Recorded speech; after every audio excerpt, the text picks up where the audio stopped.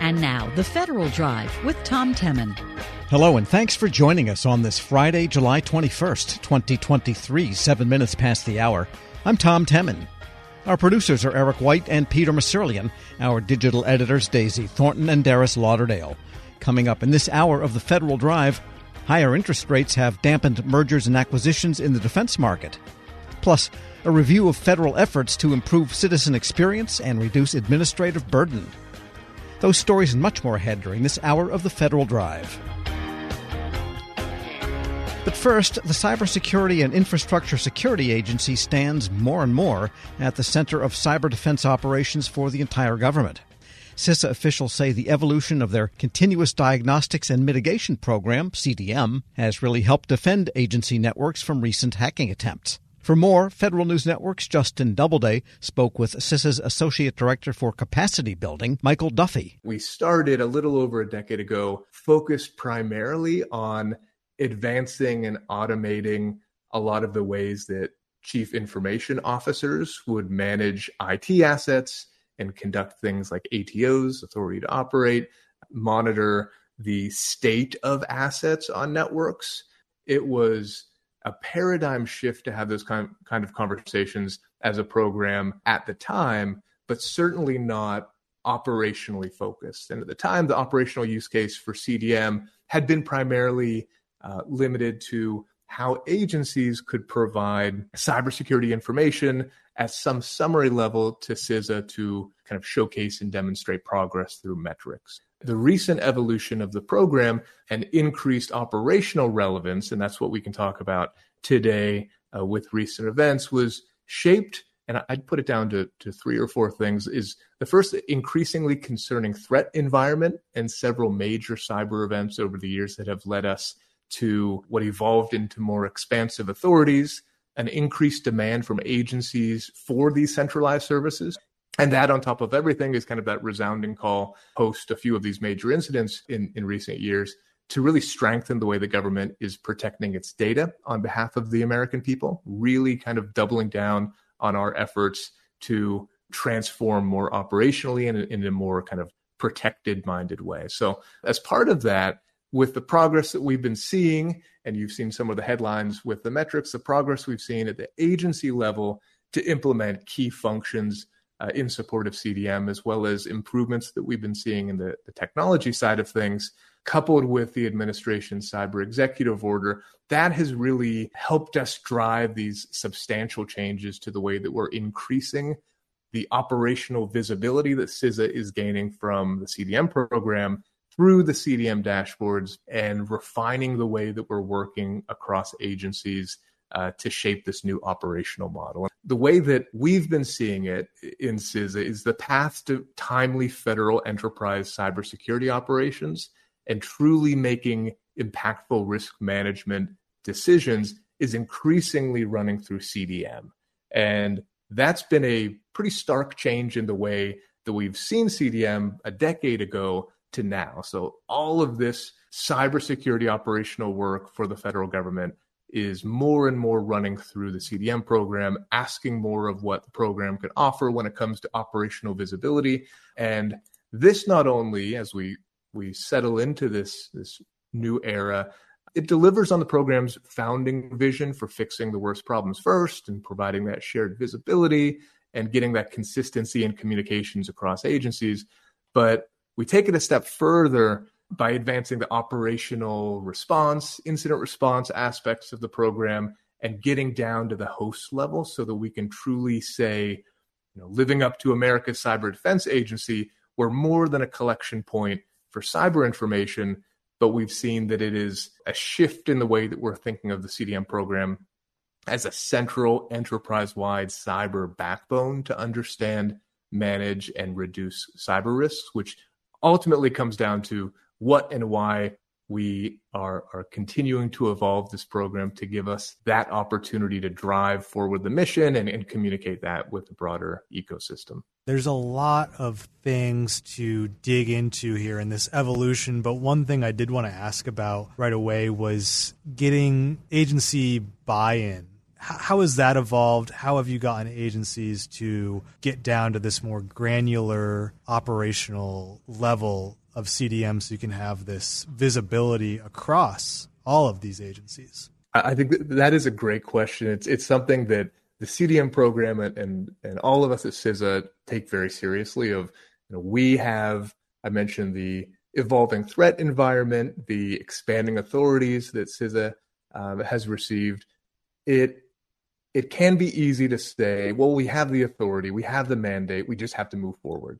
And one thing that is very clear for the way that CISA has, from day one, the way we've thought about our relationship, our partnership with other federal agencies, is really building that trust from the CIO and the CISO level down to the security operators to really showcase the value that we're providing through CDM. I think in the early days, it could be challenging for an agency to see individual capabilities turning into this overarching vision of the way that we could operationalize the program. The value to a security operations center or a CISO is that the advancements that we're seeing in CDM, we are poised to ensure that first responders, cybersecurity first responders, no longer need to rely on emails and conference calls as their first tool of choice when it comes to responding to incidents and coordinating. But we're actually, through CDM, ushering in a new era where the government and interagency partners have cyber situational awareness, which is just only a few clicks away. And that's through that CDM dashboard hierarchy. That is the way that we're providing value both at the agency level as well as understanding what agency peers might be seeing, and we can share that information back and forth. Another thing that probably doesn't get discussed enough when it comes to CDM is really the way that we've been able to evolve the business side of the program to make sure that we're speaking in a way that resonates to chief information officers and budget officers within an agency that are thinking about, well, how do we make investments in cybersecurity to advance this mission? How can we leverage shared services, or how can we leverage something that CISA might provide us for some period of time before we take on the costs? And in the early days of CDM, we made every attempt to simplify a very complex endeavor, providing specific cybersecurity services and solutions in an architecture, and then applying that to small groups of agencies. And that was to avoid having 101 different bespoke solutions for every agency. And what we found at the time was what we gained in some efficiency, we actually lost in uptake and sustainment. Those two things are extremely important for us. We really need to make sure that agency leadership at every level, from strategic to programmatic to operational, is fully bought in to what the value proposition is and what they're getting from CDM and what they can provide to CISA through ease of use and efficiency through the CDM program, through the dashboard, the hierarchy, the solution itself. That's really important for us. And recently, we found a lot of success in transitioning to those operational use cases through the deployment of endpoint detection and response capabilities. And instead of saying we have one solution or three solutions and we'll provide those through a standard architecture, and agencies will basically have that capability happen to them, we've changed the model quite a bit, and we've modernized it so that this is part of an ongoing discussion with agencies to understand basic requirements of what we would be looking for from these types of capabilities, offering agencies a way to gain access to them at no cost through funding that we have centrally, and then working with agencies to integrate and leverage our own contract vehicles to fill specific gaps. So what we're doing now is finding ways that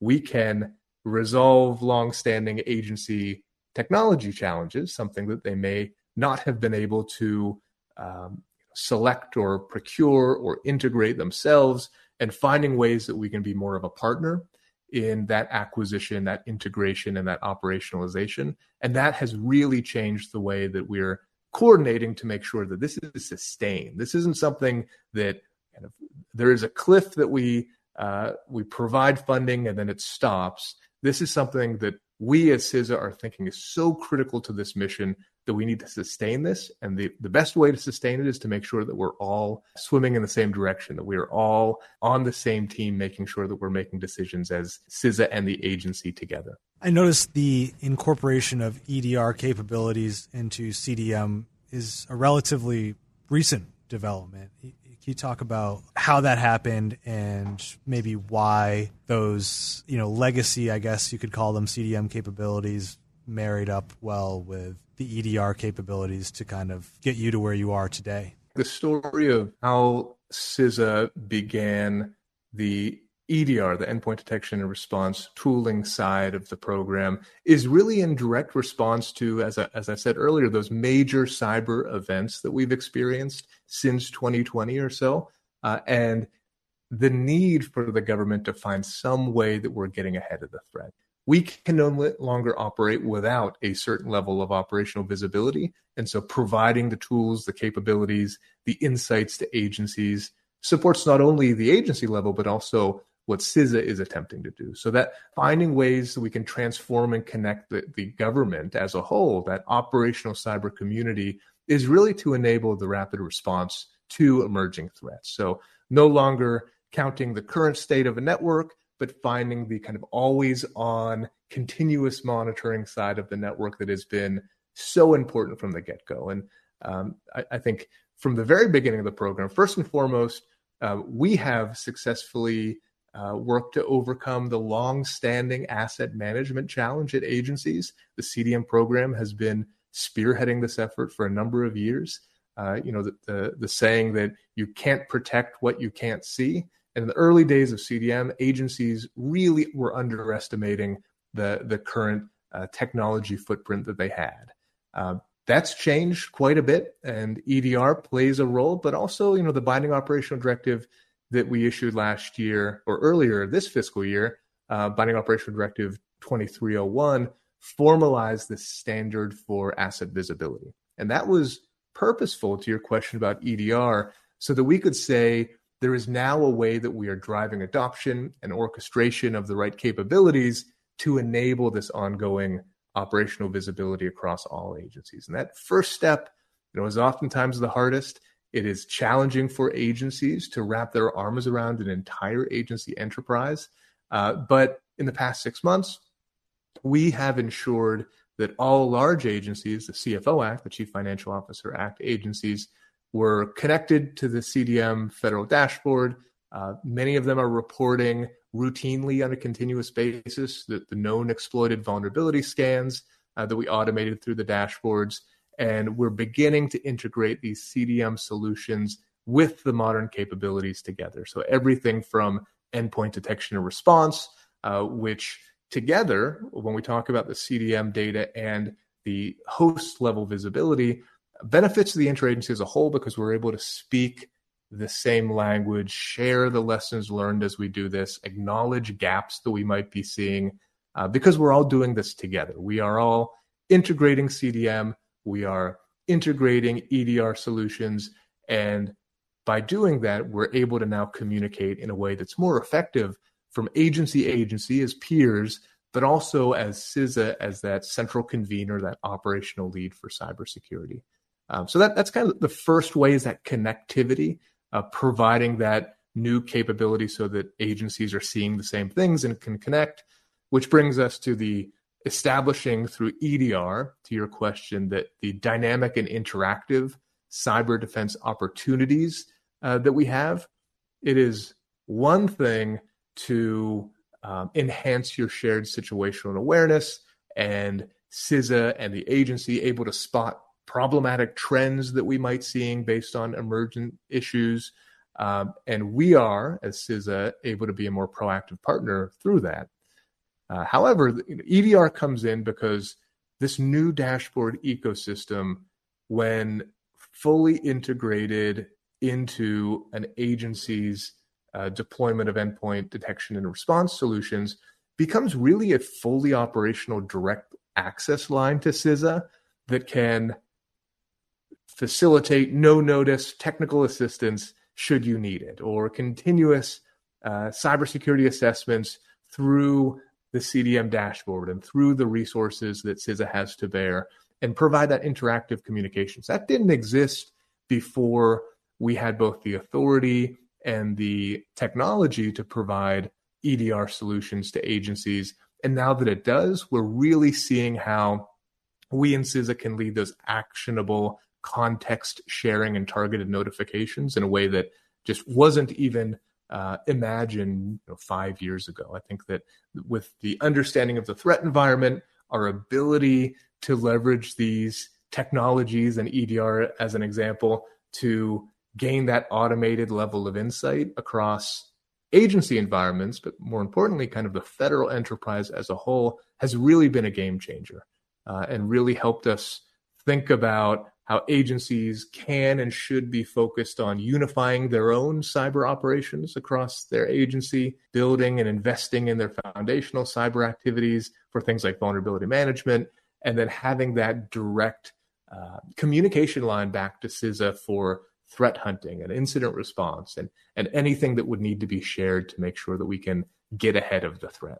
And let's talk about one of the more recent incident response scenarios or actual events with the MOVEit file transfer vulnerability. I understand, CISA was able to get kind of real-time visibility into the agencies that were using MOVEit and whether they had patched or not. So I'd love to know a little bit more about how that worked out. I'd be happy to. I think we have two really good operational use cases that are worth discussing as it relates to CDM evolution into this operational realm. The first is, in the past month, we in CISA have leveraged the CDM capabilities as part of the broader response effort because they happened around that same time. The broader response of two concerning cyber events. The first, you mentioned MOVEit critical vulnerability. CISA operators analyze near real-time agency dashboard reporting to coordinate targeted notification just to the agencies where we were seeing this MOVEit transfer critical vulnerability to understand the prevalence within minutes across the entire federal ecosystem. CISA was able to see where this critical vulnerability was, who was using this particular type of software, and how we could provide some kind of guidance or notification or support to those agencies and provide that awareness to the larger enterprise as a whole. That was something that's a significant improvement to the way that we operate that is fairly new. This is part of that evolution to operations for the CDM program. And that type of standard procedure to check CDM for operational data to gain insights into prevalence really helps CISA make better informed decisions. I think it goes without saying that we don't take the decision to issue an emergency directive lightly. And in this case, we didn't for the MOVEit vulnerability. But even convening the entire community, all cyber experts across the community, to convene all agencies at once to coordinate specific actions also impacts resources. So regardless, whether we are directing an action or convening or reprioritizing, those things have a cost. And so we really are fortunate now to have that level of visibility for prevalence, to understand and manage risk as we're seeing it. And the fact that we're able to gain insight and share information and make an enterprise impacting decision so quickly is really a substantial step forward for us. And if CISA can do it for the enterprise, you can imagine that agencies at their level have access to an even enriched level of data across their enterprise. So we can all be making these decisions together and being able to really quickly respond to what is happening across the environment. And ultimately, I think that it is important for CISA to position itself to be more responsive, make better informed reactions, but we also want to leverage this investment, this CDM solution investment, to get ahead of the threat and to spot trends and risks that we're seeing before they materialize. And that is really where CISA is going to ensure that we have operationalized this investment, this opportunity of the CDM dashboards across agencies to get ahead of the threats as opposed to solely responding to them. And I think another really good example is in recent weeks, there was a response effort to a widespread email security gateway exploit. And this is a very different type of use case. Attackers were modifying their targets and techniques to evade modern protections. This wasn't like a critical vulnerability that we were responding to. This was something that we saw an exploit, and we were seeing bad actors actively working and gaining access based on it. So CISA threat hunters utilized the CDM endpoint detection and response platform, so the CDM hierarchy itself, in collaboration with an impacted agency to directly access the agency's environment to search for instances of threat activity. So really working shoulder to shoulder with agency staff to hunt for specific activity or understand what might be happening, or to just see if that it was related to the active exploit. It could be nothing, it could be something, and this is why that direct line, that interactive access that CISA now has through CDM is so vital. And we couldn't have been successful in that first example, the Move It example, without all agencies connecting to the dashboard ecosystem and standardizing their asset management and consistently reporting host-level information to the dashboard. We wouldn't have been able to take the actions and make the decisions without that.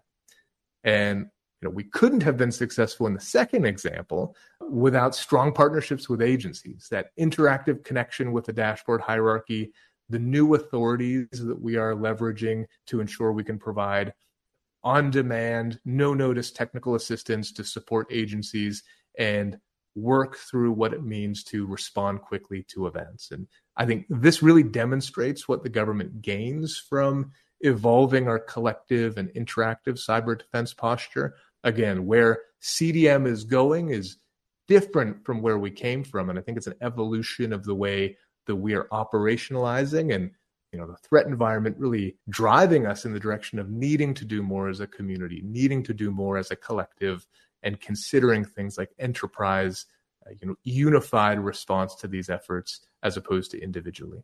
Got it. And, just going forward in terms of this vision of spotting trends and getting ahead of threats, and just in general, the CDM program, are there any specific initiatives or developments coming up here in the future that you can highlight for us? For sure. I think the third, that dovetails nicely into the third area that I've been saying is really the evolution of how CDM has shifted into an operational program, is integrating all of its capabilities into the broader CISA cyber services to help us identify what needs to happen next and how entities, agencies in this case, need to build capacity based on that awareness. What we're seeing from the tooling and what we're seeing from the dashboards can drive those decisions moving forward. And you mentioned where we may be going next and the things that are top of mind for us. We are navigating really increasingly challenging and complex global threat environment, and the interconnectivity and third-party risk and the way that we're thinking through integrating our services with zero trust principles and building off of the recent advances that we made through asset management. Again, kind of a basic enterprise cybersecurity step one. How do we continue to improve to account for cloud environments and mobile devices and resolving agencies' long-standing challenges with things like identity management? I think going back to the basics is almost as important as identifying the new and emerging trends. And I think finding a way that CDM can stand in the middle of those two things, find a good balance, and pull them together is really our unique position in the federal government and our ability to provide capabilities and support to do that in an effective way. And as we're working to optimize the operational use of CDM, we're also thinking about how we can integrate with our CISA protective DNS resolver service, our secure cloud business applications baselines. You may have seen the Scuba baselines on email protection and security.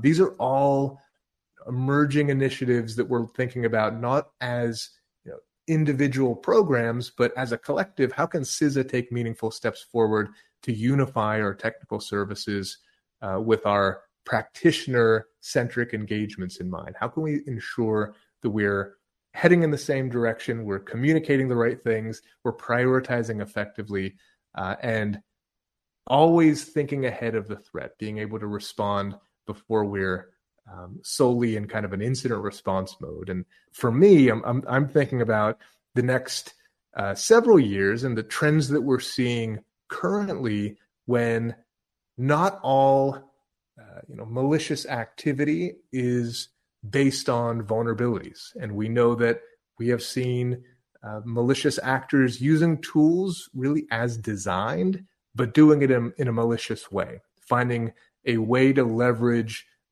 software and technology for the purposes that they're designed for, but turning that into something that meets their malicious objectives is something that you can't get in a vulnerability scanner. This is something that we in the program are exploring ways that we can monitor TTPs and support agencies in hunting their environments and looking for patterns in logs. That has been a top of mind concern for the government, log management, and the way that we are able to really optimize and leverage it so that we're not solely closing resource gaps in known exploited vulnerabilities and vulnerability management as a whole, but thinking about the best way that we can monitor environments and understand what we're seeing, which in some ways are not those top of mind critical vulnerabilities, but they're process-based information. They're behavior-focused analysis, so that we can see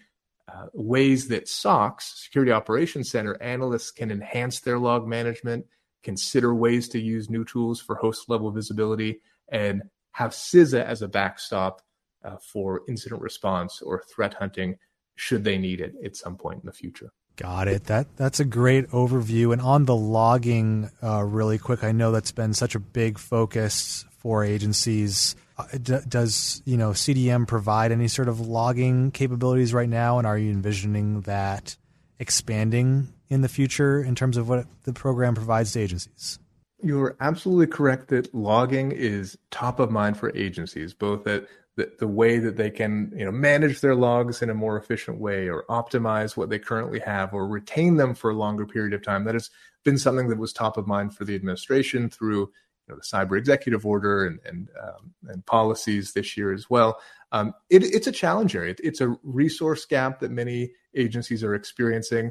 It's something that CISA, through our endpoint detection and response activities, are looking at. What does operational visibility mean to us at CISA? What should it mean for agencies? And how can we collectively address that challenge together, whether it be through log management or enhancements that we can make, capabilities that we might offer? We're exploring that actively right now. We have pilots underway to think about the best ways that we can gain more operational visibility, leverage it to support agency missions as well as the CISA overarching missions.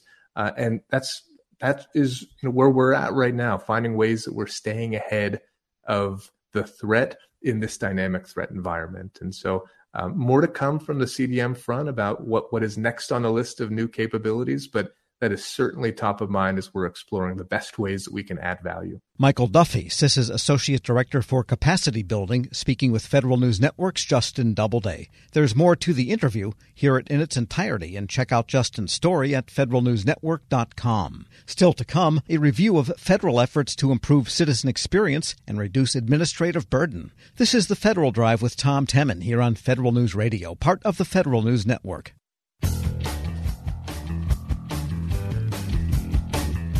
Welcome back to the Federal Drive with Tom Temin here on Federal News Network. No American would stand on a soapbox and shout out how easy it is to deal with the federal government. A small office deep within the White House apparatus has been coaxing agencies to reduce what's officially known as administrative burden on citizens. Things like difficult forms, procedures for getting on airplanes, obtaining a loan. The Office of Information and Regulatory Affairs, known as OIRA, has a progress report on a year-old effort. OIRA's Associate Administrator, Sam Berger, joins us now. Mr. Berger, good to have you with us. Thanks so much for having me on. Really appreciate it. And let's talk about this initiative. It's about a year old, but it was a formal way for OIRA, and I guess really the White House, you might say, to get agencies to think in these terms. Fair to say? Yeah. I mean, so coming in, President Biden had a couple things that he was focused on, a range of things, but two big parts were, one, improving the way that government delivers services to the American people, which we might call customer service, right? Customer experience. Also, focusing on equity, making sure that when you look at groups that have been shut out of the process for too long, that we're bringing them in, that we're thinking about their needs, and we're trying to be responsive to them in the way that we're responsive to everyone else. And this effort sort of gets right at it. It's one of these things where the career folks here at OIRA looked at these priorities and said, well, we have an authority that fits just right, namely the Paperwork Reduction Act. So the Paperwork Reduction Act is this law that basically tells us at OIRA to make sure that when you're filling out a government form, that's designed properly, meaning that it's not asking for more information than it needs to, that it's as clear as possible, et cetera.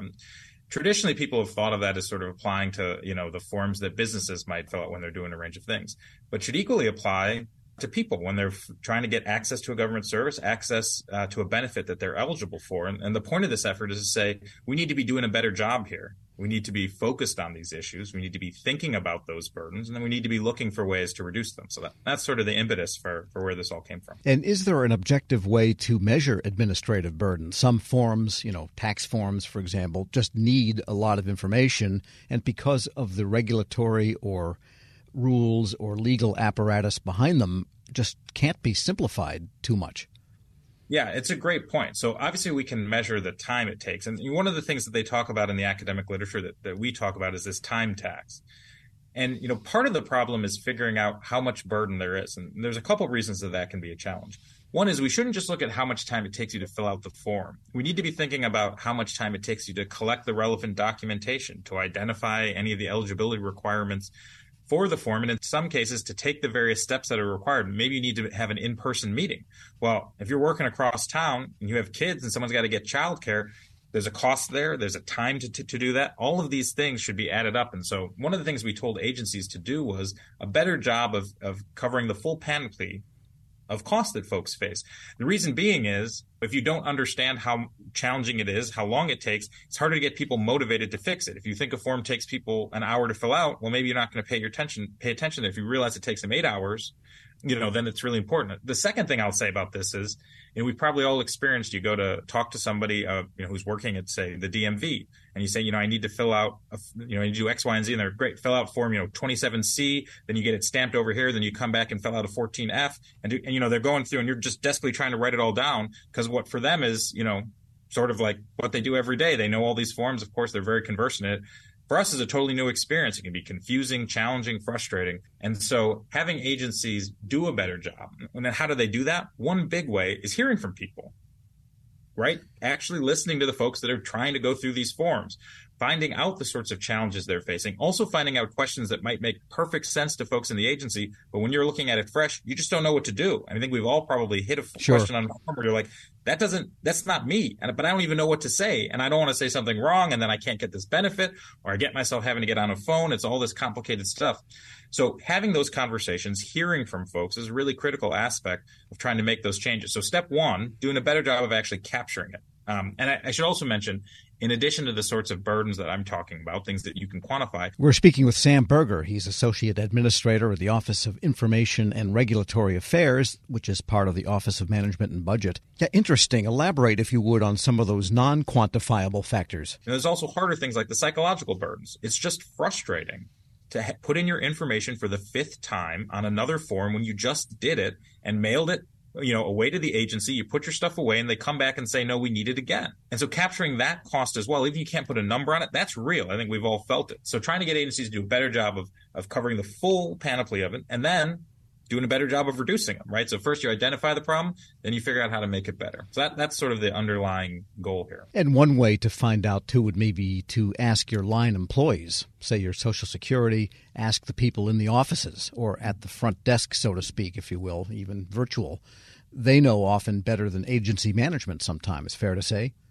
Oh, exactly. And I think part of the thing is making clear to folks that these sort of steps are valued, meaning that if you take time to figure out how to reduce burden, right? Which isn't necessarily easy, right? You got to pull a whole bunch of people together. You have to understand all the various factors. Why do we ask for this information? And maybe in our St. Louis regional office, we don't need it, but actually over here, it's critically important. So what can we do? That takes a lot of time and effort. So making clear that that's valuable. And I think there's a couple different ways to do it. One is hearing from folks, right? When you look someone in the face and they tell you this is a real problem, there's a SSA disability listening session about disability, and someone said filling out this form is worse than getting cancer twice. Anyone who hears that says, well, this is a form we need to fix, right? And then you're motivated. Second thing, though, is making sure that when you do that, your boss is going to come by and say, great job. Your colleagues are going to say, I see you, I hear you, I appreciate what you're doing. And so things like this report that we just put out that lift that work up, that highlight those success stories. Because a lot of times, Sure. OMB and OI, we're always focused on where people can do better, which is important. But it's also important to recognize where people have done well, to encourage folks to keep up that work. And that's also, quite frankly, why things like I'm so excited of this opportunity to talk to you, because lifting up these stories, talking about folks that have done a great job, whether it be at Social Security or USDA or other places, to make people's lives easier is an encouragement to everyone to take those same sorts of steps. So it really is building this culture of burden reduction, a virtuous cycle where people are reducing burden and getting support to even go back and do more. But you're exactly right. You got to talk to the people on the ground, the people that are helping fill out the forms, the people that are filling out the forms, the people who are dealing with it, because they're the ones who are going to really understand the pain points and have ideas about the best ways to fix it. And just talk us through a couple of the highlights that you have in the report where agencies have made progress. One that caught my eye was the first one, DHS efforts to reduce burden on individuals using mobile driver's licenses as IDs when they go to the airport. Yeah, so this is a great example. And I think, even taking a step back, something very interesting that DHS did was setting a goal across the whole agency. So DHS interacts with about as many people as any federal agency when you think about everything from TSA, immigration services, everything. There's tons of contact points there.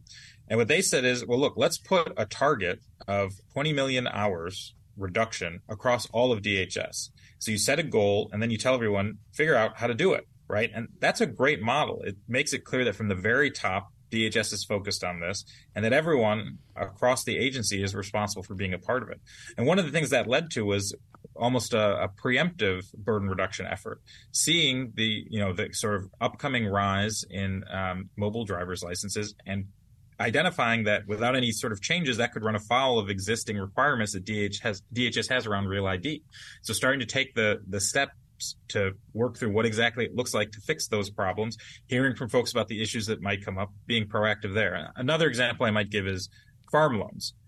These are critical loans that USDA gives to farmers. They can be critical lifelines, keeping their businesses operating, making things work. But they're really complicated. So they had basically 10 different forms with 29 pages of paperwork. Holy cow. Yeah, it took more than 5 hours to complete. That's incredibly challenging.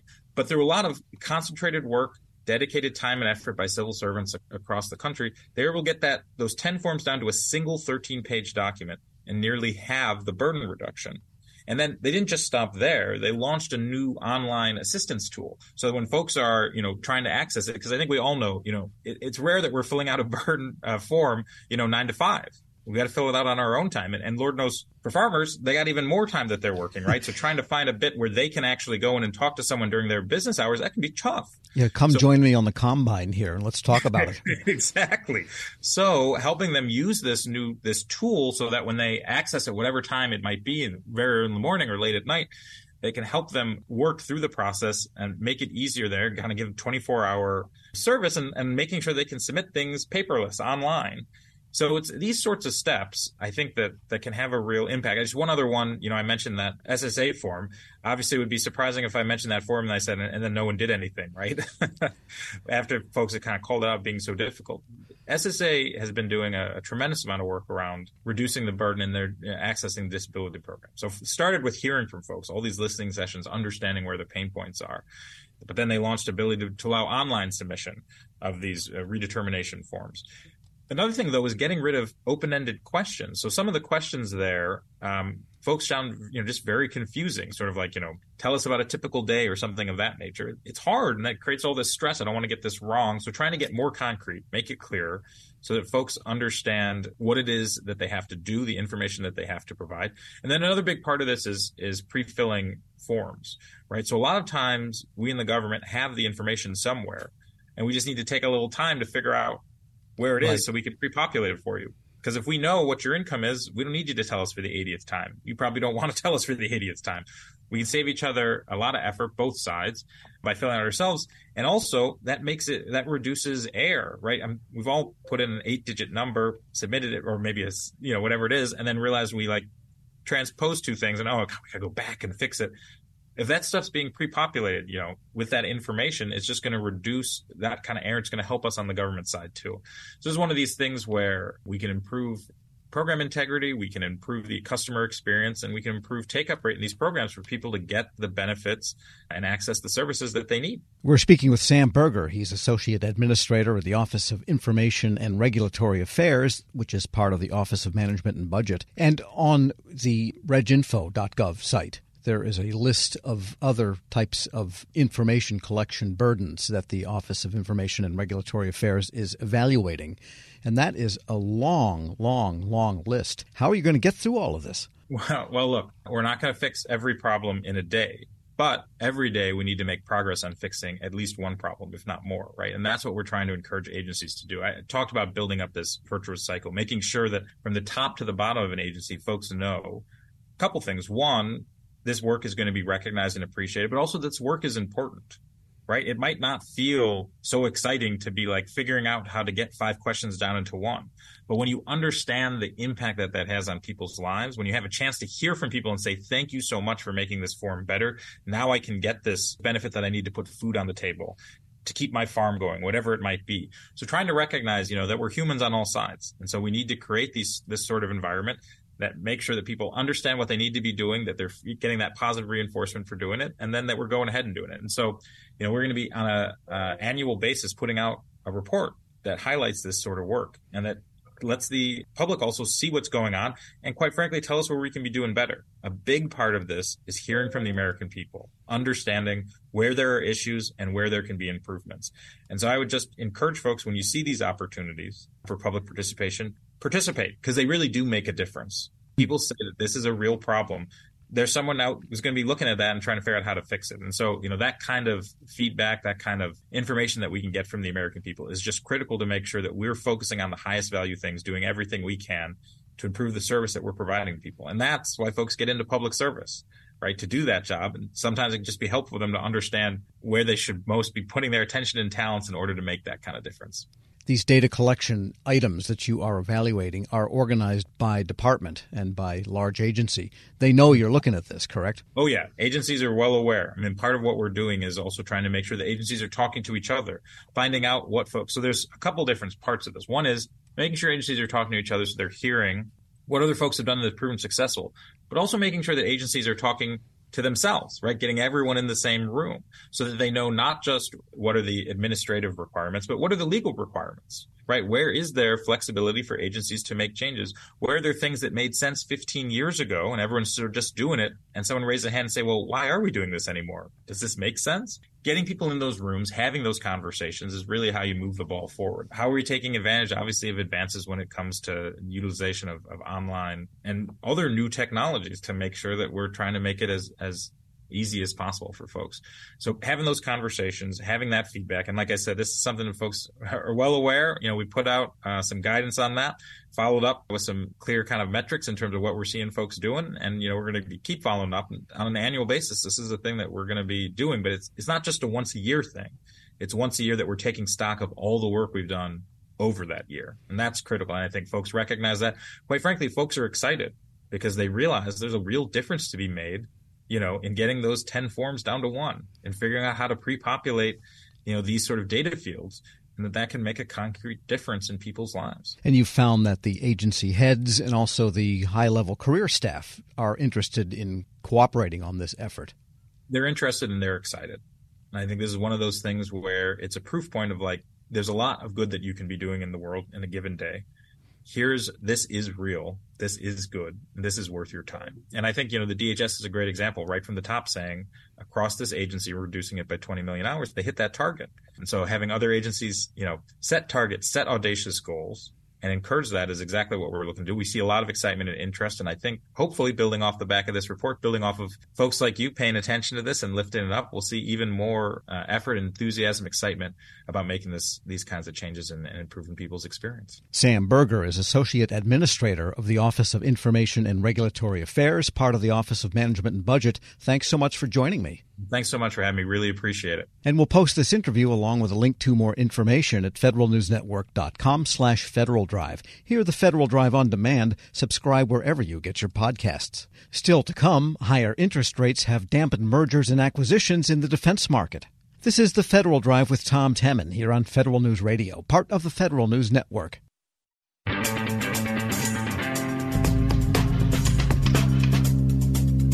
Welcome back to the Federal Drive with Tom Temin here on Federal News Network.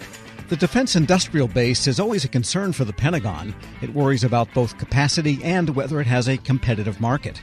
That's why planners keep an eye on mergers and acquisitions. M&A activity is highly sensitive to interest rates. And for some insight on what to expect now that the Federal Reserve rate is around 5% and may be on the rise, we turn to Venable law firm partner Joseph Schmelter. Mr. Schmelter, good to have you with us.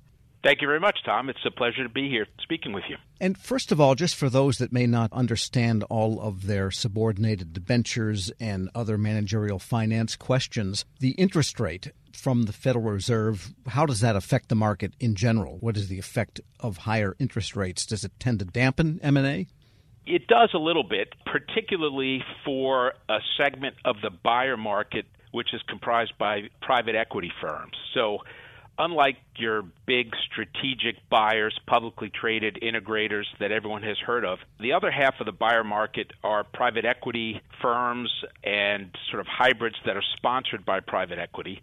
And they finance their deals typically on a one-off basis. So if there's an acquisition that a private equity-sponsored buyer is going to do, they're going to have to go out and get financing for that deal. And when interest rates are increasing or higher than they normally are, and when credit generally is tightening, and by that I mean covenants are becoming more difficult, underwriting is taking longer, that means it's a heavier lift for a private equity buyer. Deals take longer to get done. Offers from private equity may become somewhat less competitive when judged against offers being made by your strategic, publicly traded government contractors. So higher interest rates does put a damper.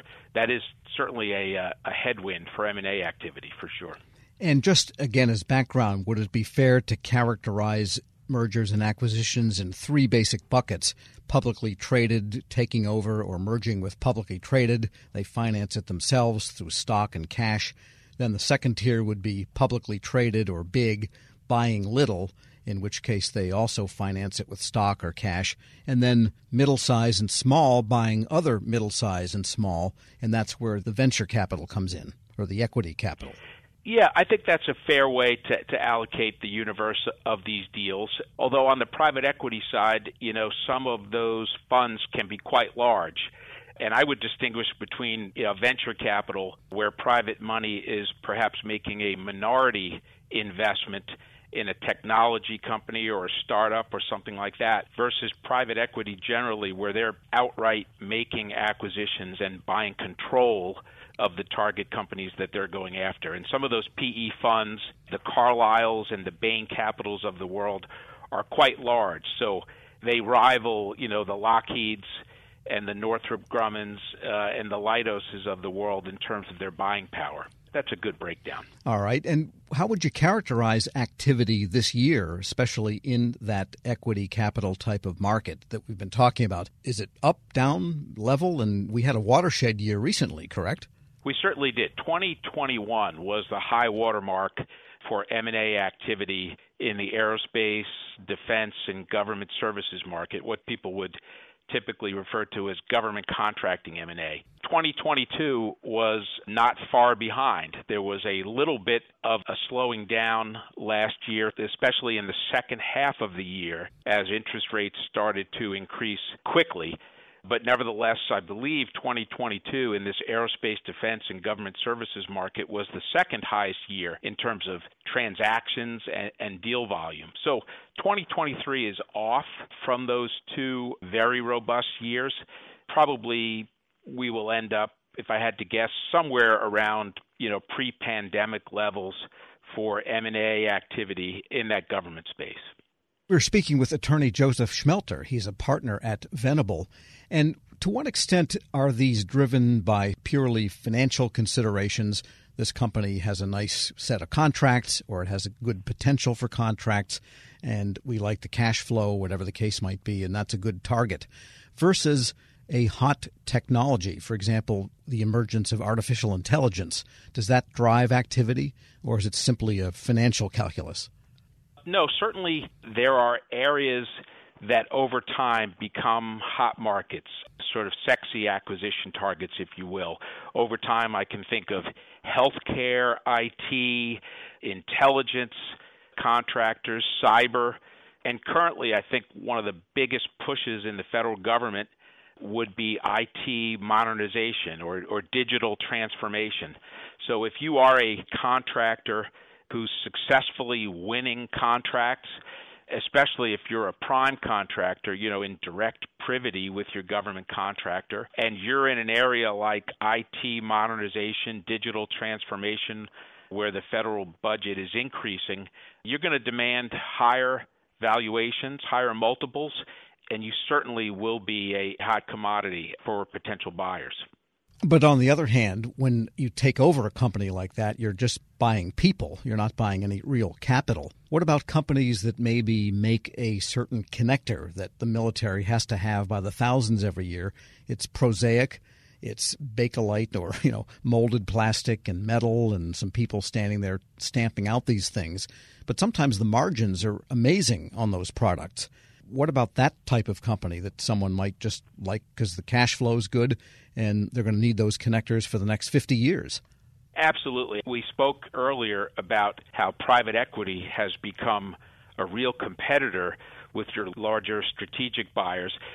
Private equity has figured out that sleepy government contractors with steady margins and really solid customers, there isn't a better customer in the world than the U.S. federal government. And so even though you may not get the sexy margins that you would in a pure technology startup, nevertheless, as you say, over time, you've got a solid customer, you're in a niche production area, and you're going to command some of those higher multiples as well. I mean, I think right now we talked about IT modernization, but another driver is the reset, which is happening and will happen for defense contractors in light of the war in Ukraine. I think NATO in Lithuania discussed increasing NATO member defense budgets, and that's only going to spur greater activity and greater valuations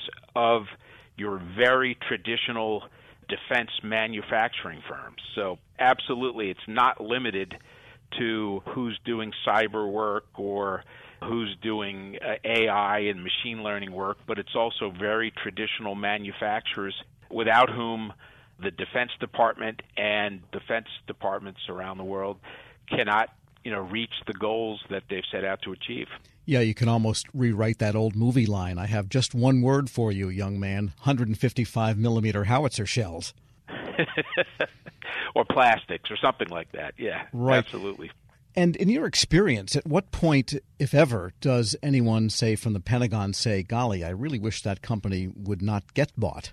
I mean, sometimes they can have a say in the really big mergers and acquisitions, but at what point do they ever express, golly, we like the competition this one is providing with that one? Yeah, I think there's two things going on, two levers that the federal government can push when they're really concerned about a particular transaction. You mentioned one, and that's if there's just an outright anti-competitive result. There's the federal Hart-Scott-Rodino statute, which when you get to a certain deal size needs to be vetted in order to determine whether two companies coming together will have unnecessarily anti-competitive effects. But the other has to do with organizational conflicts of interest. This is something that you see in the GovCon M&A world that you may not see in the private sector. And that simply has to do with whether or not, because of an acquisition or a merger, you've got two different functions happening within the same contractor, which the federal government is loath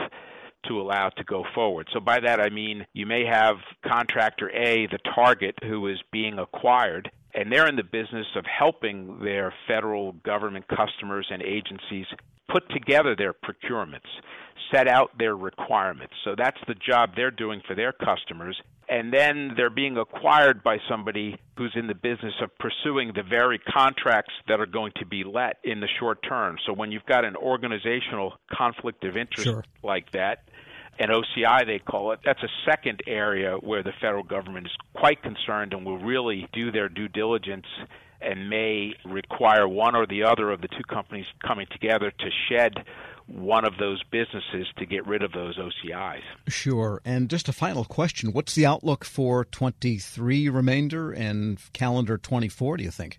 I mean, I think right now we've sort of got competing headwinds and tailwinds, which are fighting to a stalemate. We've got sort of the headwinds being just the federal government's reset that I mentioned in Ukraine for defense contractors. You've got a positive political picture in the sense that we narrowly avoided a debt ceiling crisis only a few months ago. So the risk of default is off the table, and it doesn't look like we'll have a redux of sequestration and the Budget Control Act that we had under the Obama administration. So those are all the tailwinds. But the headwinds are higher rates. You mentioned that at the outset of our conversation, general credit tightening, inflation. And so I think those things are sort of fighting themselves to a stalemate right now. I think we'll see relatively steady deal flow through the rest of the year and into next year. We'll have an election toward the end of next year, so oftentimes buyers will sit on the sidelines and try to read the tea leaves and see whether we're going to have a Democratic or a Republican administration in the White House before they pull the trigger on some of their M&A goals. So I think with all of that, sort of neutralizing headwinds and tailwinds and a little bit of political uncertainty in an election year, I think you're in for sort of steady M&A activity, below the high water marks we hit in 21 and 22. Attorney Joseph Schmelter is a partner at Venable. Thanks so much for joining me. Really appreciate it. Thank you, Tom. And we'll post this interview at federalnewsnetwork.com/Federal Drive. Hear the Federal Drive on your schedule. Subscribe wherever you get your podcasts. 57 past the hour. This is the Federal Drive with Tom Temin. For the latest updates, stay with federalnewsnetwork.com or follow us on Facebook, Twitter, and LinkedIn. I'm Tom Temin.